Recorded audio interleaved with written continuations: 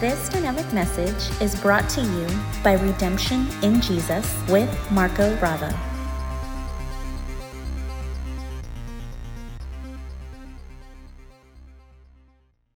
Amen. Praise God. Praise God. All right, so here is the title of our series that we are starting today, and it is titled Jesus, Our Refuge, and this is part 1. And so, praise God. I trust that you are going to be blessed and you are going to enjoy it. And today we are going to look at the Old Covenant cities of refuge. So that subtitle, the part 1 title, already gives you a bit of a clue as to where we're going to establish the foundation. All right, so praise God. Now, when we think about refuge, and I know we can associate it to different things. I mean, there are churches who have that name. There are places that, are Christian-based places that do different kinds of ministries that call themselves, that use that word refuge in their name. But we all know what it means. When you seek for refuge, it's because something's happening to you. You're running from something. Someone is chasing you. Someone is trying to harm you, maybe even kill you. And so you look for a place of refuge where you can find shelter, you can find safety, you can find security, you can find provision, you can find comfort. And so when we think about all those things, that's exactly what Jesus is to us. Now you may say, well, that's a no-brainer. We know that. Yes, but let's see it in the Word. Let's see how the types and shadows of the Old Covenant show us how Jesus is our refuge. Now you may say, well, I know that intellectually, and in my experience, and I'm talking about myself too, but oftentimes we say, yes, Jesus is my refuge. I know that He's my refuge. But when things happen, when things are happening to us, when life is happening, when this fallen world and fallen people influenced, whether it's by carnality or evil forces, when they start coming for us, attacking us, and trying to destroy us, where do we run to? Who do we run to? What do we run to? Do we run to pills? Do we run to, and I'm not saying these things are not to be taken, but what I'm saying is they shouldn't be the primary place of refuge, but do we run to therapy? Do we run to psychology? Do we run to food, eating? Do we run to habits? Do we run to, narcotics? Do we run to, I don't know, where do we run to? Where do we run when we feel like we need a place of refuge? That generally is a sign of where we are as far as believing that Jesus is our refuge. Now, I don't want anyone to receive any guilt, shame, or condemnation here, but I need to say this to help us all, to help me. When things happen, when life happens, as we say, and we need a place of refuge, when anxiety hits you, when depression hits you, when bad news hits you, where do you run for refuge? Are you going to let that harm you and try and destroy you? Or where will you go for refuge? You see, we all need to be reminded that Jesus is our refuge. He can be, and He is, and He's given us the freedom. Through the finished work of the cross, He has made Himself and what He did for us available as a place of refuge, if you will, where we can go to Him for refuge. And so we're going to dig into all of that in the series. We're going to look at it. We're going to look at it from every angle, and we're going to receive the heart of God for that. And there's a beautiful thing that we see in the gospel. As far as when people are seeking refuge, God never, ever turns anyone away. Now, religion may tell you that He does. Legalistic doctrine will tell you that He does. But gospel truth tells us differently. The gospel tells us that He does not. This is why He provides for us refuge. He commits Himself to be our refuge, and He also, as we will see today, gives us Old Covenant types and shadows to show us how in Jesus we have a place of refuge. Amen. You know, there's all kinds of teaching out there, all kinds of legalistic interpretations and misinterpretations of Scripture. And I'm not saying we've got it all, but I'd like to think that we've at least taken off. And so, you know, but all kinds of doctrines that will tell you, you know, that if you do this and that, you lose fellowship with God. You risk losing your salvation. And, you know, if you don't do this, and that, then curses come on you and God does this to you and that kind of thing. And that is definitely not the heart of God. That's mixing law with grace. That's mixing old covenant way of relating to God with new covenant way of relating to God. God never intended for us to take the old and the new covenant way of relating to Him and make a mixture out of the two with a new way mixed of relating to Him. No, in Hebrews He says clearly, the old way of relating to God came to an end at the cross, and the new way began at the cross. So we don't relate to God by law anymore. Now, I'm not saying we're against the law. We love the law. We embrace the law for the reasons God gave it to us. But we are to relate to Him by His grace, by His unmerited favor. It's a totally different way of relating to God. Amen. And so that's His heart. And because of that, we know that God never turns us away when we run to Him for refuge. Even when we've messed up and we feel like we've sinned against Him, even especially when we feel like we've done something that He would not approve of, something that we know is not His heart. Even then we can run to Him for refuge, and we should run to Him for refuge. Amen. So let's begin by looking at Hebrews chapter 6, verses 16 to 18. Now, we've touched on this on Wednesday, our midweek Bible study, but I want to expand on this. And so this could easily be a supplement to that portion right there. But let's have a look at it so we can see what we are talking about when we talk about refuge. Hebrews chapter 6, verse 16 to 18, right there. It says, now when people take an oath, they call on someone greater than themselves to hold them to it. And without any question, the oath is binding.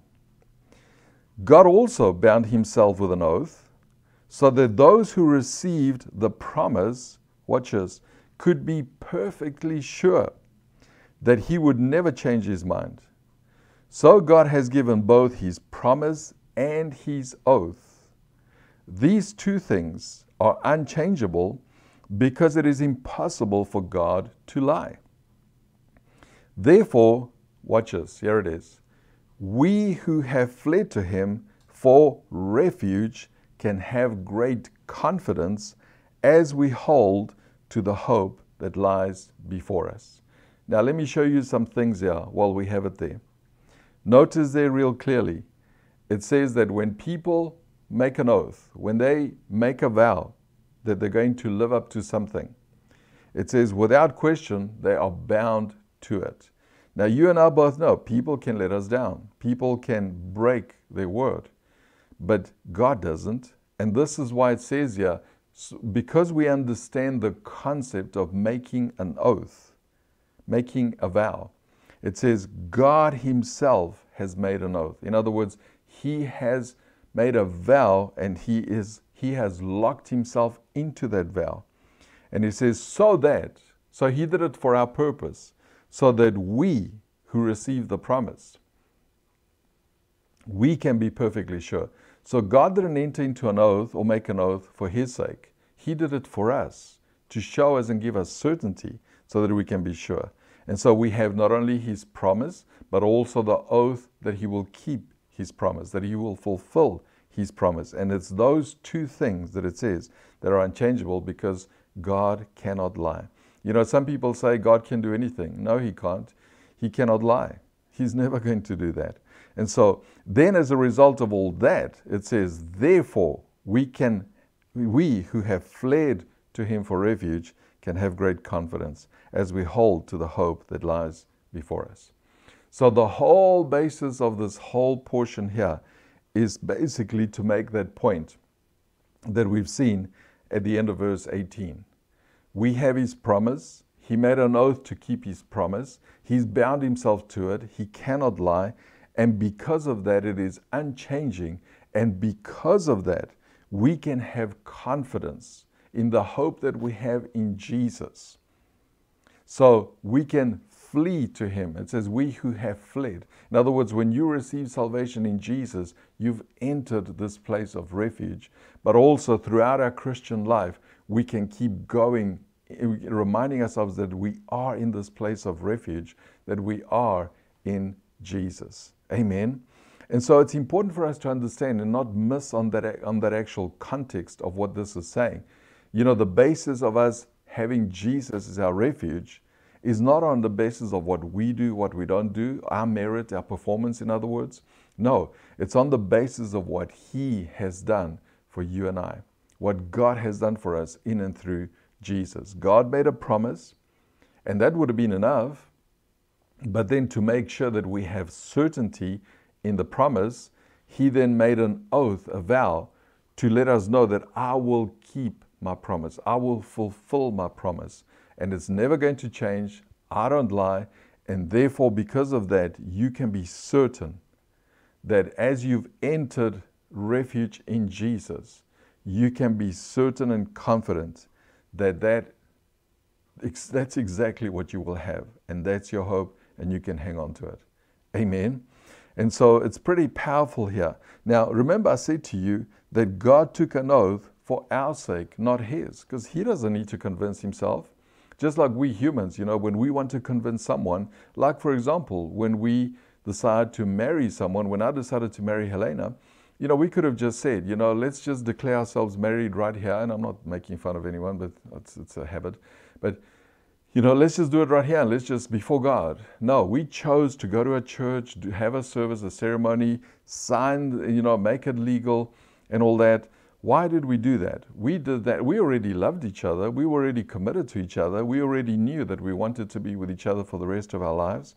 But we went and we did all that. In other words, make an oath. We went and made a vow. Why? So that we can have absolute confidence of our commitment to each other. And I mean, that's just human. And you know, I can tell you, I'm sure she will tell you, and I can tell you, there's times, because we people, we still live in this fallen body. There's times where we probably both thought twice about our commitment and our vow, but we know ultimately it's just a moment thing, and we continue, and we will continue. But we are people. How much more will God do? He is perfect. And so he didn't need to make a vow, because a promise would have been enough. But he made a vow to keep his promise. Why? For our sake, for you and I, so that we can have confidence in his promise. And what was his promise? You flee to him for refuge, you can have confidence and hold on to that hope. That's the essence of what that's saying to us there. And so the fulfillment of his promise, as you can see and as we've discussed, is not on the basis of our merit or our performance. It is based on God's character and God's integrity. We can have confidence that God will fulfill his promise, his promises, if you will, because of the oath that he made to himself. In other words, I'm putting my integrity on the line. I'm putting my character on the line to let you know how committed I am for you to enjoy my promise. And in context specifically, it talks about, so when you find refuge in that promise, in his promises, you can be certain of that hope. Amen. And so because of that, we are entitled to take refuge in him and have great confidence. Now remember, the greater context of that is that he's talking about having received salvation in Jesus. And so he is our refuge. Jesus is our refuge. That's what he's saying in essence. But now, having said that and basically understanding that, the concept and all that, we need to ask the question, why does it say, have fled to him for refuge? Why didn't it say something else? Why couldn't it have just said, you know, you who have found Jesus, you can now have confidence in that hope and be in that hope? Or, you know, just worded it some other way. Why did the author of Hebrews, inspired by God, why did he say, have fled to him for refuge? Because if you think about it, the term itself paints a picture of one who is in a hopeless state, running from those who are trying to harm him and even kill him. That's when you run for refuge. You run for refuge when you have something behind you that is out to get you and destroy you and kill you.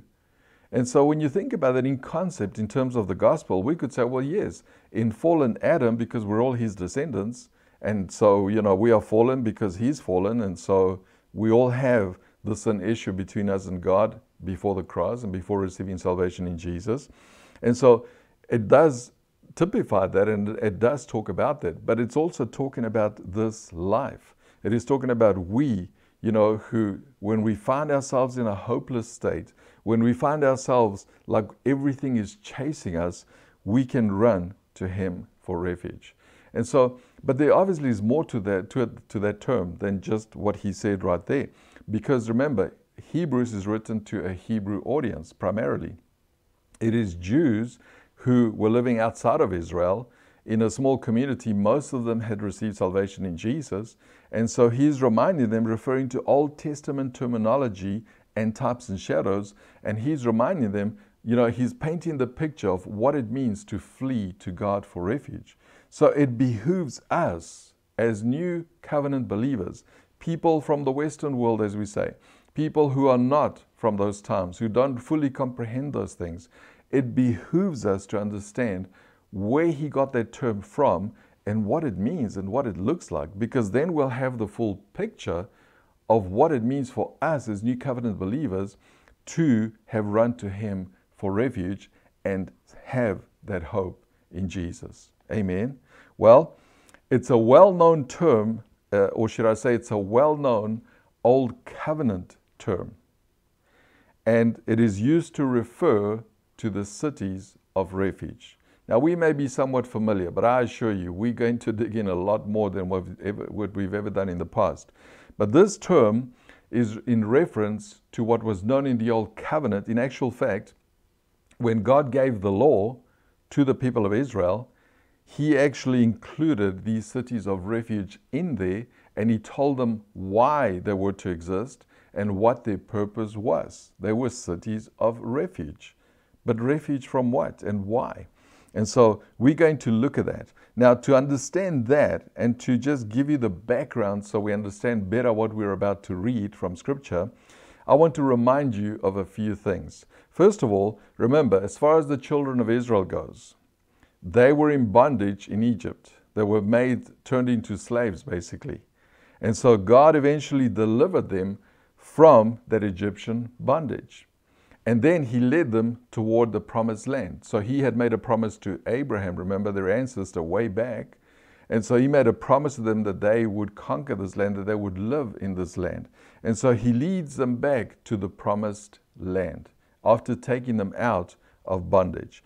And so let me show you a slide of what that promised land looks like. So here's the Holy Land, as we call it today. This is the promised land right there. And I know that it's small, and so hopefully you have a screen that you can see, but don't worry, I'll fill in the details and explain it to you. But in essence, there you see the Mediterranean Sea, and in the middle of the land you see the Dead Sea, and then you see the Sea of Galilee above that on top, and then running between them you see the Jordan River. And then right there, that's basically the promised land. That's where the 12 tribes of Israel were to settle, and that was the fulfillment of the promise God made to Abraham, that they would live in that land.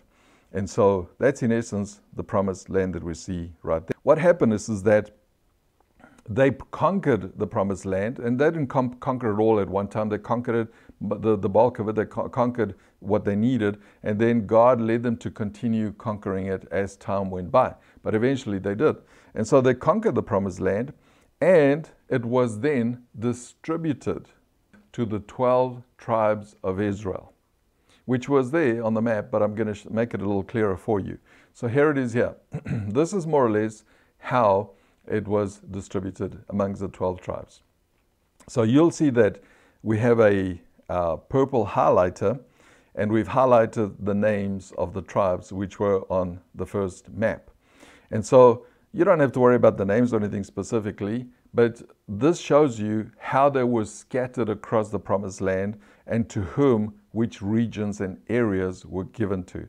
So pay close attention to that, because these cities of refuge come into play in this dispersion, this distribution of the land and where each tribe ended up being. Okay, so that gives you the idea of where the tribes were in the promised land and how it was all distributed and given to them. Okay, and so what happens is that once that allocation of land happened, then eventually God reminded Joshua, because remember it was Joshua who led them into conquering the promised land. So God reminds Joshua about establishing these cities of refuge. Now, he had already told, God that is, he had already told Moses and given the instructions to Moses about these cities of refuge. And we're not going to read it here today, but I'll give you the reference so you can go look it up if you'd like.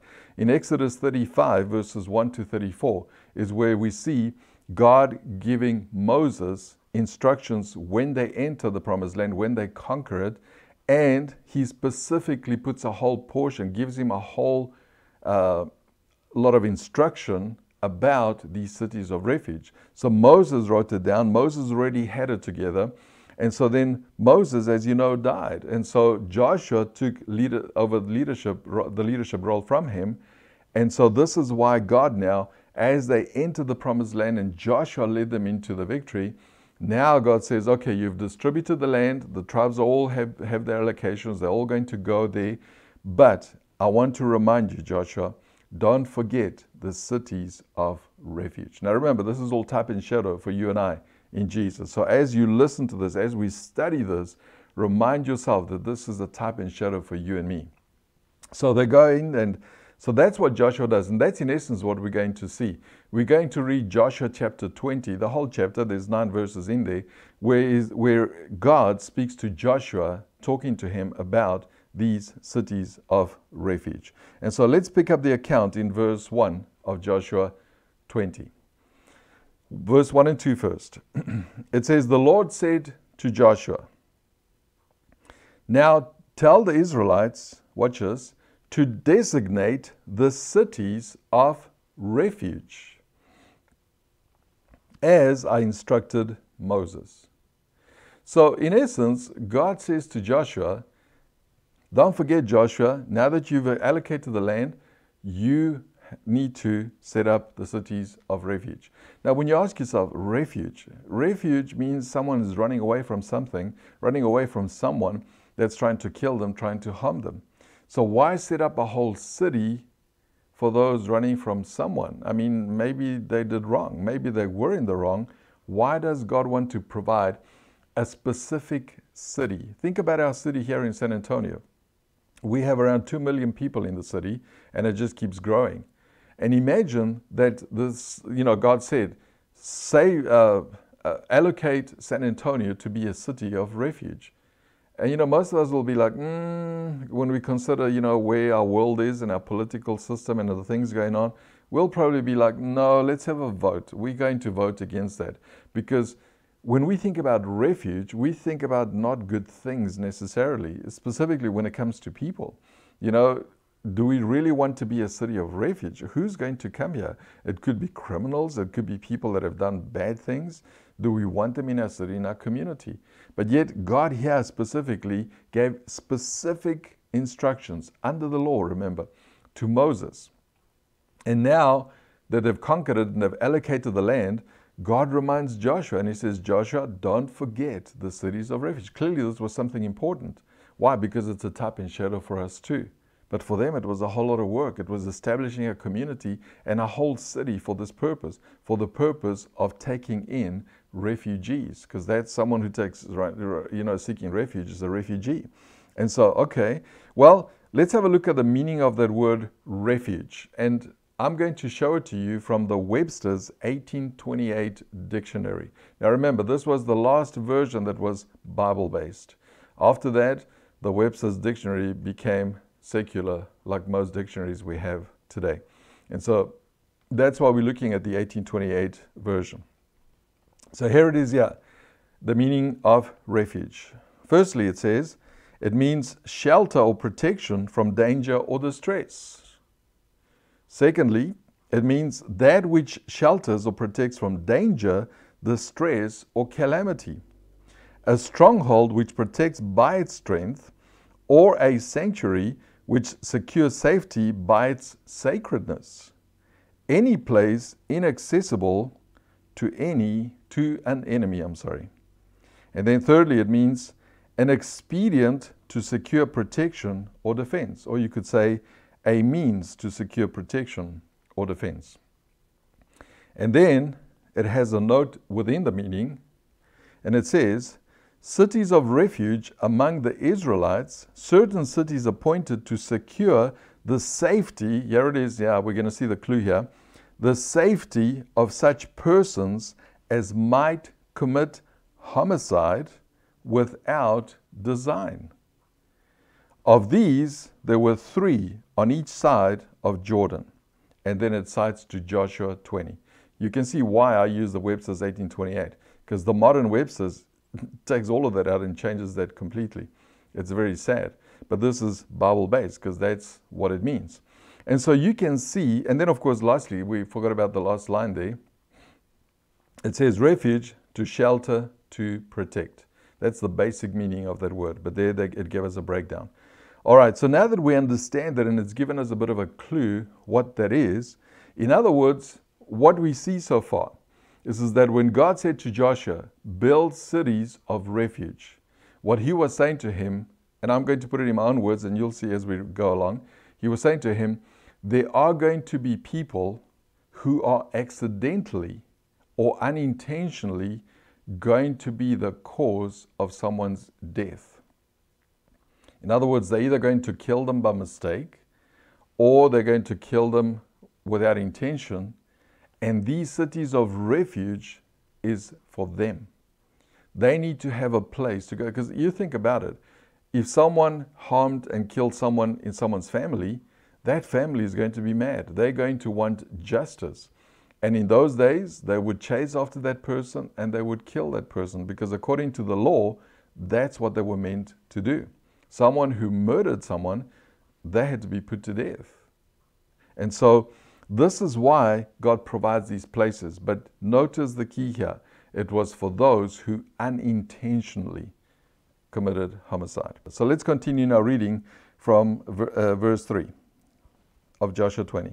Then he says, anyone who kills another person, here it is here, accidentally and unintentionally can run to one of these cities. They will be places of refuge from relatives seeking revenge for the person who has killed. So right there, what the Webster just told us, this is where they got it from, and it shows us. These cities were not designed to provide refuge for those who had intentionally murdered someone else. They were cities, they were places that would provide refuge for someone who had unintentionally caused the death of another. In other words, let me put it this way, and it's a play of words, so just listen carefully so you don't misunderstand me. These cities of refuge were not for intentional murderers. That's what I'm saying. And God made it clear there. In other words, well, what's the difference? Let me put it this way. It was for those who had slayed someone. In other words, manslaughter. So it wasn't for the murderer, it was for the manslaughter, if you will. Okay? What's the difference? Well, murder is the unlawful premeditated killing of another, whereas manslaughter is the unlawful, non-premeditated killing of another. So yes, they both ended up killing someone, but one did it on purpose. He did it intentionally, or she did it intentionally. The other didn't. It was by accident. It was unintentional. And it was for those people whom it was for. So the one was intentional, the other was not, basically. It's what it's telling us. And in actual fact, if we go back to Deuteronomy, where the instruction was being given about these cities and who could be going there and all of that, In Deuteronomy 19 verse 5, it actually explains it to us a little bit more, where God says this. Watch this now. It says, for example, suppose someone, so he's explaining about the city of refuge and who could go in there. He says, for example, suppose someone who goes into the forest with a neighbor to cut wood. And suppose one of them swings an axe to chop down a tree, and the axe head flies off the handle, killing the other person. In such cases, the slayer may flee to one of the cities of refuge to live in safety. So right there, God gives an example of what the purpose of these cities were and who could go there. So it wasn't for those who intentionally committed sin, who intentionally did wrong. It was for those who had unintentionally done it. And I mean, in Adam, in fallen Adam, we're all in that category, aren't we? You know, praise God. But anyway, praise God for redeeming us is what I mean. So we see here so far that God's law allowed for unintentional killers, not intentional killers, to be the ones who could go into a city of refuge. The intentional killers, according to Exodus 21, and that's something I recommend also you read or listen to, but according to Exodus 21, the intentional killers were to be put to death under the law. And so, again, we just need to make sure we understand who the city was for. And so these cities were not meant for those who had willfully killed or sinned. These cities were not places where wrong or sinfulness would be excused or allowed to go on. That's something we need to understand, which gives us an understanding of the grace of God as New Covenant believers. You know, these places were not for those who had intentionally sinned and were intentionally living in sin. That's not who these places were for. These places of refuge were for those who didn't know better, who mistakenly did this. Now, this is all a type and shadow, which we'll cover again in this series. And so, praise God for these wonderful places, because what would happen is that this person who had unintentionally killed someone, they would go there, a place of refuge, meaning that they would be guaranteed protection, security, and provision. And while they were there, they were also put on trial.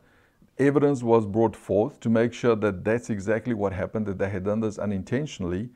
And then they would be allowed to stay there for a time, or if they wanted to stay there permanently, they could. But it was essentially for a time. They could stay there and receive restoration. They would be allowed to just, a transformation would take place.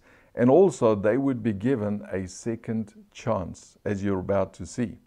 So there were places that would help them. Amen. And so let's continue now with Joshua 20, and we're going to read verses 4 through 6.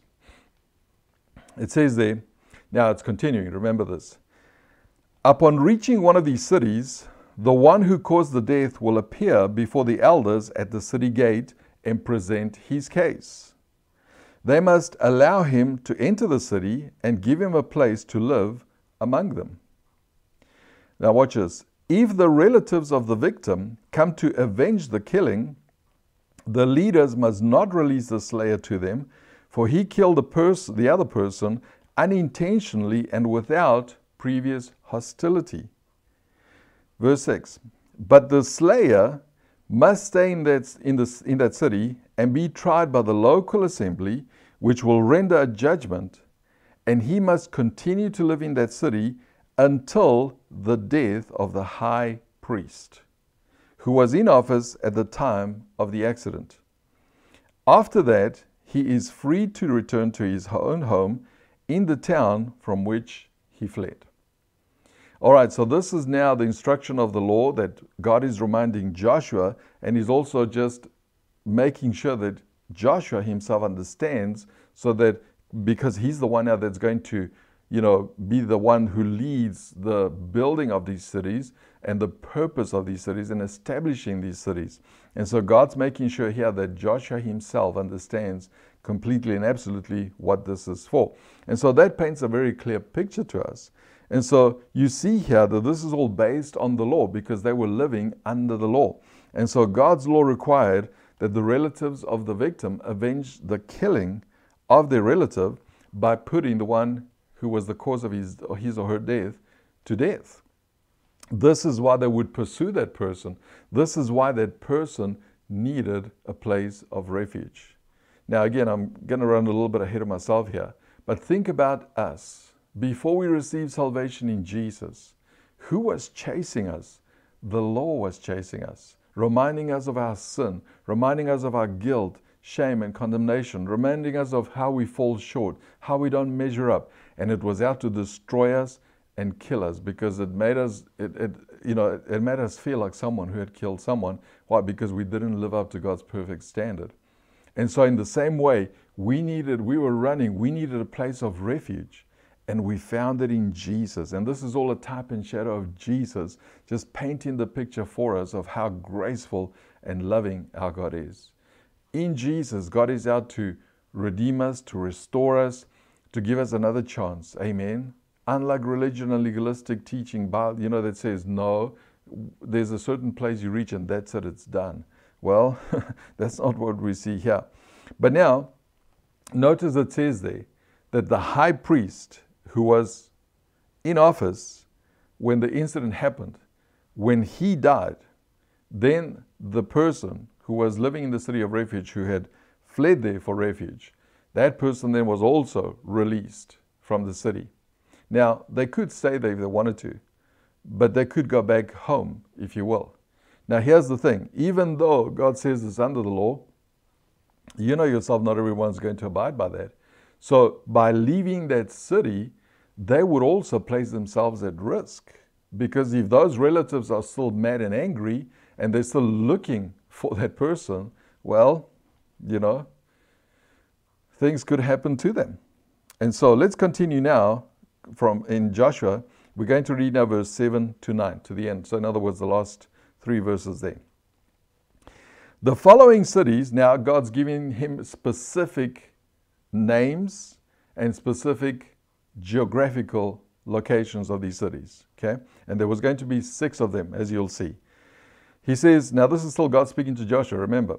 The following cities were designated as cities of refuge. And here they are. Kadesh of Galilee, in the hill country of Naphtali. Shechem, in the hill country of Ephraim. And Kiriath Arba, that is Hebron, in other words, that's its actual name, in the hill country of Judah. On the east side of the Jordan River, across from Jericho, the following cities were designated. Bezer in the wilderness plain of the tribe of Reuben. Ramoth in Gilead, in the territory of the tribe of Gad. And Golan in Bashan. Interesting. Golan Heights. There was a city of refuge right there. In the land of the tribe of Manasseh. These cities were set, we're reading verse 9 now, right? These cities were set apart for all the Israelites, now watch this, for all the Israelites as well as the foreigners living among them. So this wasn't just for the Jewish people, this was also for the Gentile people living with them. So this was for everyone. Doesn't that sound like redemption in Jesus? It is for everyone, praise God. Then it says here, among them, anyone, watch this, he reminds him again, who accidentally killed another person could take refuge in one of these cities. In this way, they could escape being killed in revenge prior to standing trial before the local assembly. So apparently, they lived in dangerous times. The risk of causing someone's death was a lot more than it may be today. And so regardless of that, this is all a type and shadow for us in Jesus. And we're going to study that and get into that, and it's going to be tremendous. But so we're establishing the foundation here. We're looking at the basis of this, what it means to take refuge in Jesus. Amen. And so here he outlines the 6 cities. It started off with the 3, and as they conquered the rest, the other 3 were built on the east side of the Jordan River. That's what we see here. So let me show you that same map that we looked at earlier, but now we're going to see the allocations of these cities of refuge, because I want to point something out to you as we see it just graphically, right there. Okay, so here's the same map again. Now here are the cities of refuge, which are marked in red. And you see the names there, which we've just read. So remember, the purple highlights are how the tribes, the 12 tribes of Israel, were given and allocated the land in the promised land. Now look at those cities of refuge. It's interesting, isn't it? Let's leave that on for a moment as I tell you some things about that. So you see they're in red, they're marked, and you can see how they are scattered throughout the promised land, throughout where they live, throughout Israel. These cities were given to and occupied by the Levites. That is the priestly tribe. So they were the ones who managed it. They were the ones who were in charge of those cities. So God appointed the priestly tribes to be in those cities, to manage those cities, and to receive those coming to refuge. Interesting. Then these cities were places of refuge for everyone, for all, as you have seen, Jew and Gentile, who were legally guilty, but not morally guilty. Remember that?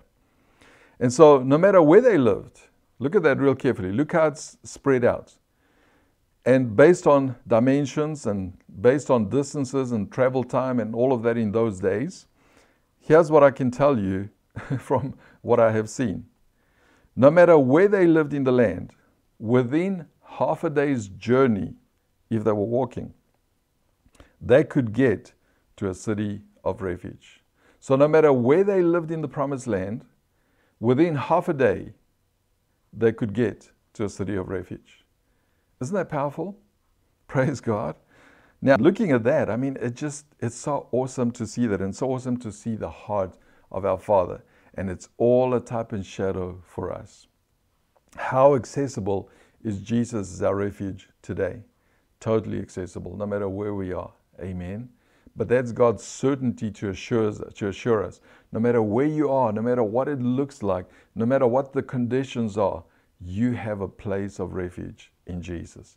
I guess that's one of the messages that we see in that portion. Amen. All right, so let me tell you just a little bit more about those cities as we come to an ending here for our first part, for our foundation. Just some random facts about it. These cities of refuge were built on high ground.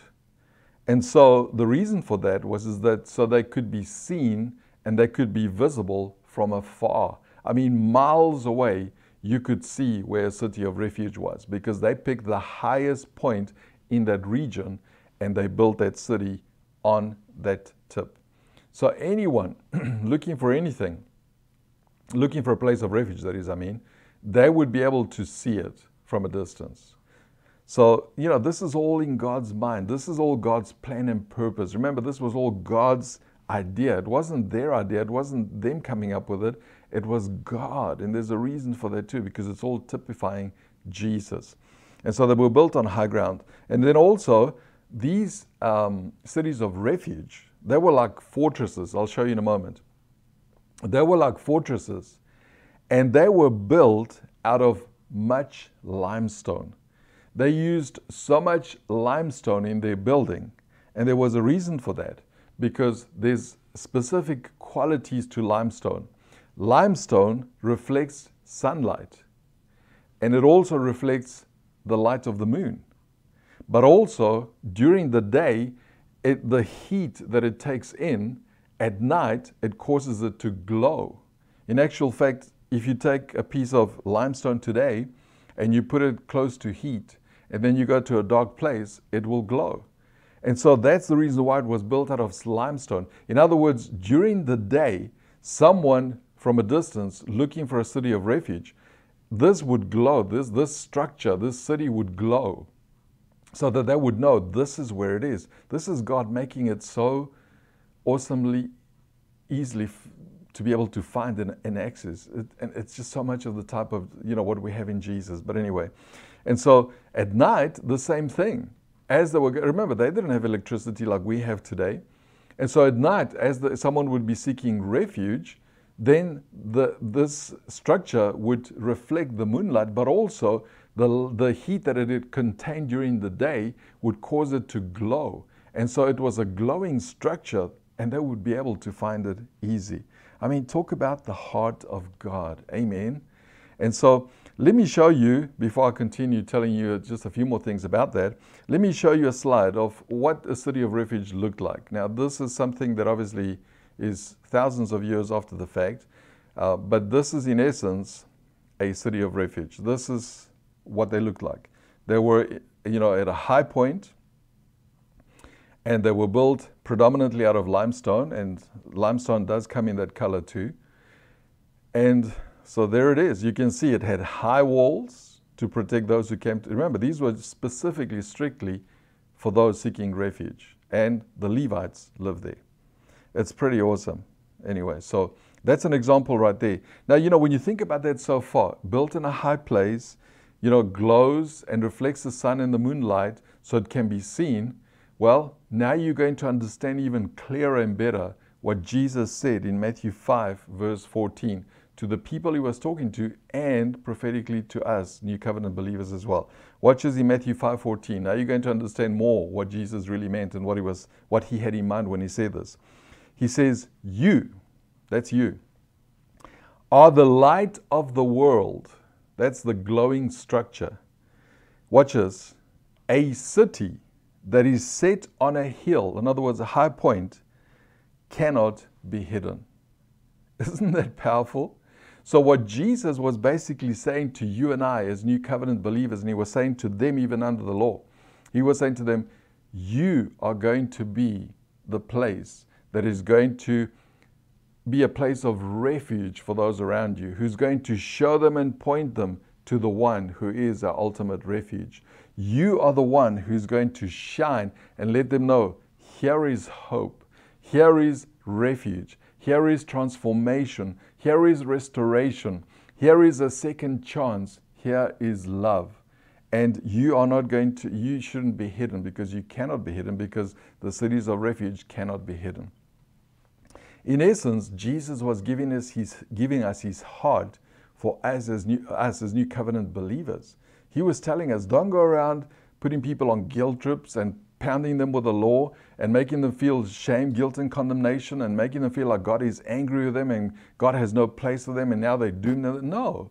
He says, you as New Covenant believers need to be cities of refuge. You need to be places where people can find hope, where people can find comfort, where people can find refuge, where people can know you are going to help me transform, change, and be given another chance, because you are going to point me, because that's what those cities did.